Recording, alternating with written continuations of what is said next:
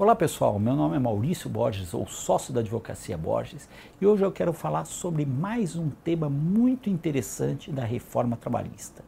Até novembro de 2017, caso o empregado se ausentasse na primeira audiência, aquele processo seria arquivado e ele poderia, normalmente, reabrir aquela demanda trabalhista.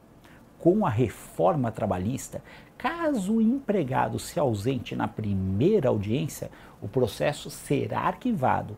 Todavia, se o empregado não justificar a sua ausência em até 15 dias, e essa justificativa tem que ser uma justificativa legalmente aceita, ele poderá ser condenado no pagamento das custas, no importe de 2% do valor da causa, mesmo que beneficiário da justiça gratuita, o que muitos juristas acreditam que seja uma inconstitucionalidade na nova lei.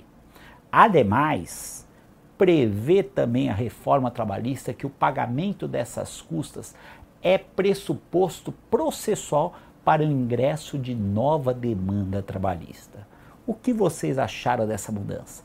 Façam seus comentários e até o próximo vídeo.